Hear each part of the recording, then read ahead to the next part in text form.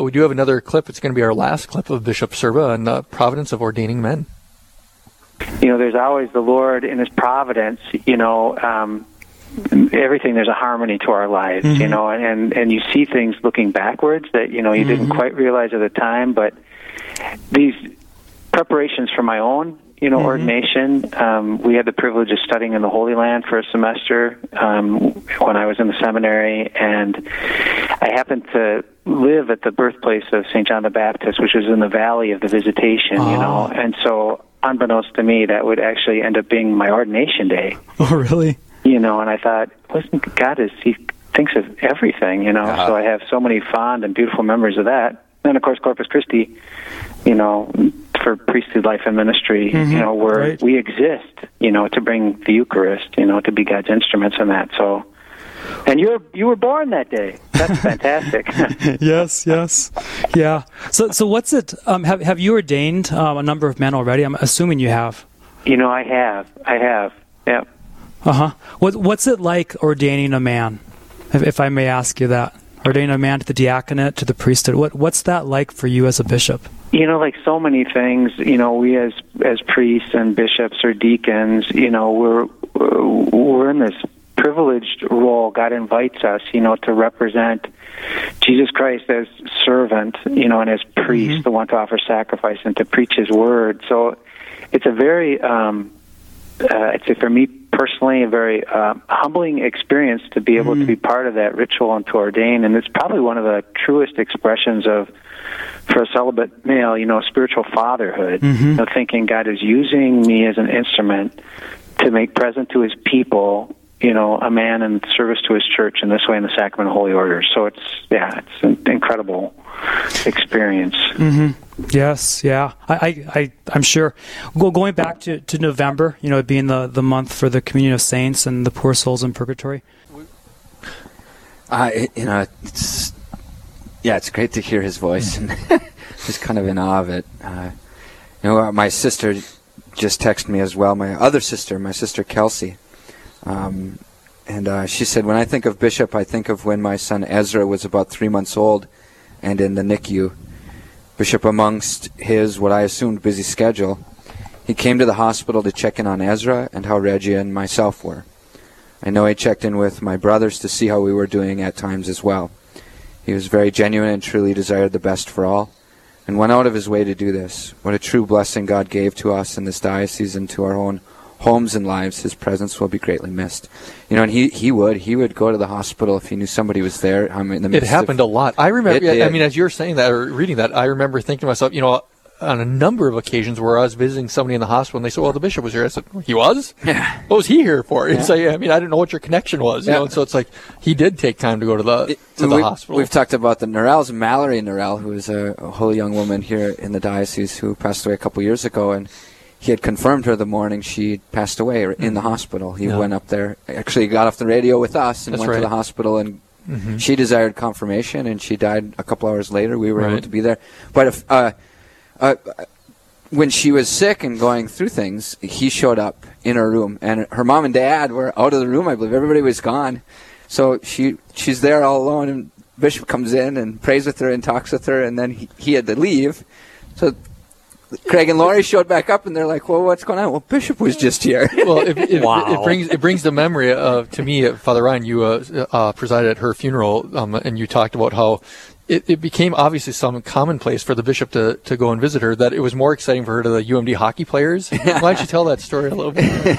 So I got to recall the exact detail, but she was more excited to see the UMD hockey players than the bishop, because they don't come by as much. That. And she loved hockey, but we used to joke with Bishop, like, the Bulldogs got a higher rank in formality than you, Bishop. But he did go up there, and pray with people, and was with people in such a strong way. And like Lil had shared earlier, going to their house to go be with Deacon Terry as he was on hospice. Folks, we have open lines at 877-795-0122. You can call in and share a memory on how Bishop Serba touched your life in his ministry as our bishop. 877-795-0122. We were out in Helena last week for Bishop Austin Vedder's ordination, and one of his best friends is a bishop as well, and so they were both there. Somebody had relayed this story to me yesterday, who knows them and knew Bishop Serba well. And this one bishop was sharing that last week during the Litany of the Saints during the ordination. This particular bishop was kind of groaning because his knees were sore on the marble floor, and he was like, I don't know how I'm going to get up. And, in the midst of this long litany, and it was a long litany, he looked over at Bishop Serba, and Bishop Serba was just steadfast and kneeling strong and praying.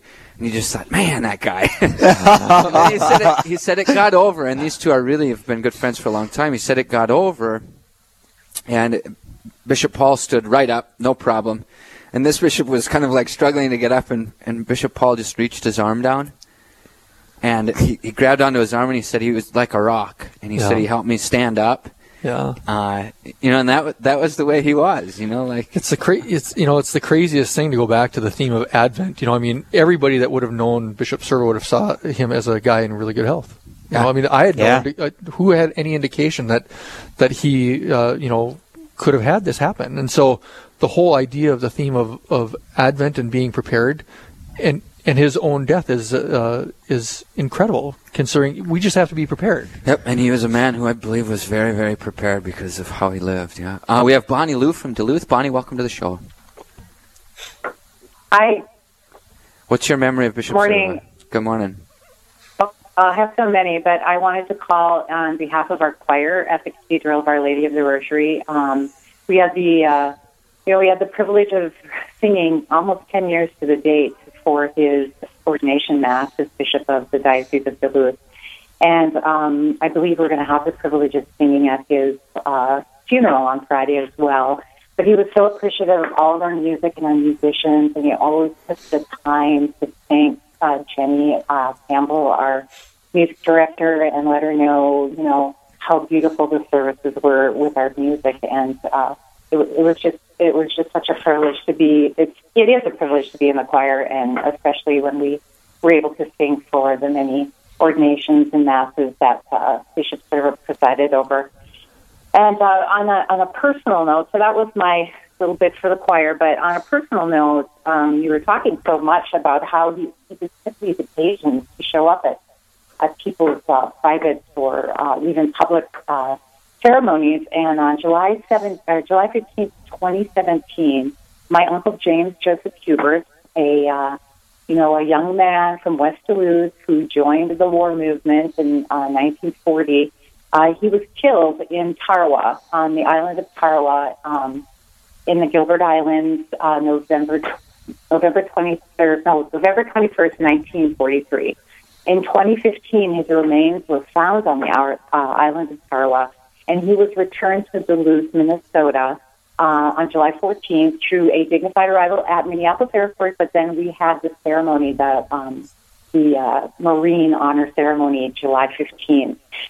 It was a very well attended. There was probably 250, 300 people there. We had a horse-drawn casson for Uncle Jimmy.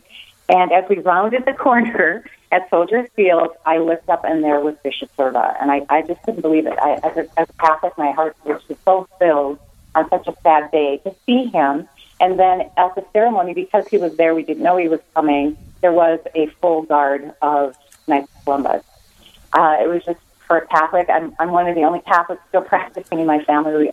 We're Catholic, and it was just such a special day. After the ceremony, he waited until the end. Like I said, 250, 300 people. He waited to come up and talk to me, to talk to my Aunt Mary Kay, held her hand, told him, just shared his condolences with her, every single member of my family. It was just so touching. And Thank he was you, just Bonnie. that way.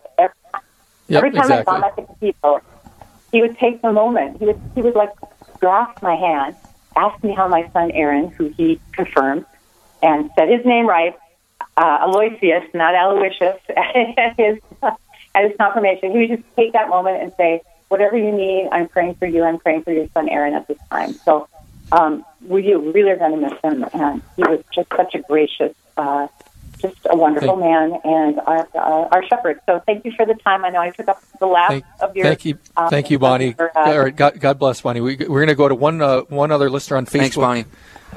Jody Altonen wrote it on Facebook. Every All Saints Day, I bring the first graders from Stella Maris Holy Rosary Campus dressed as saints over to visit with the bishop.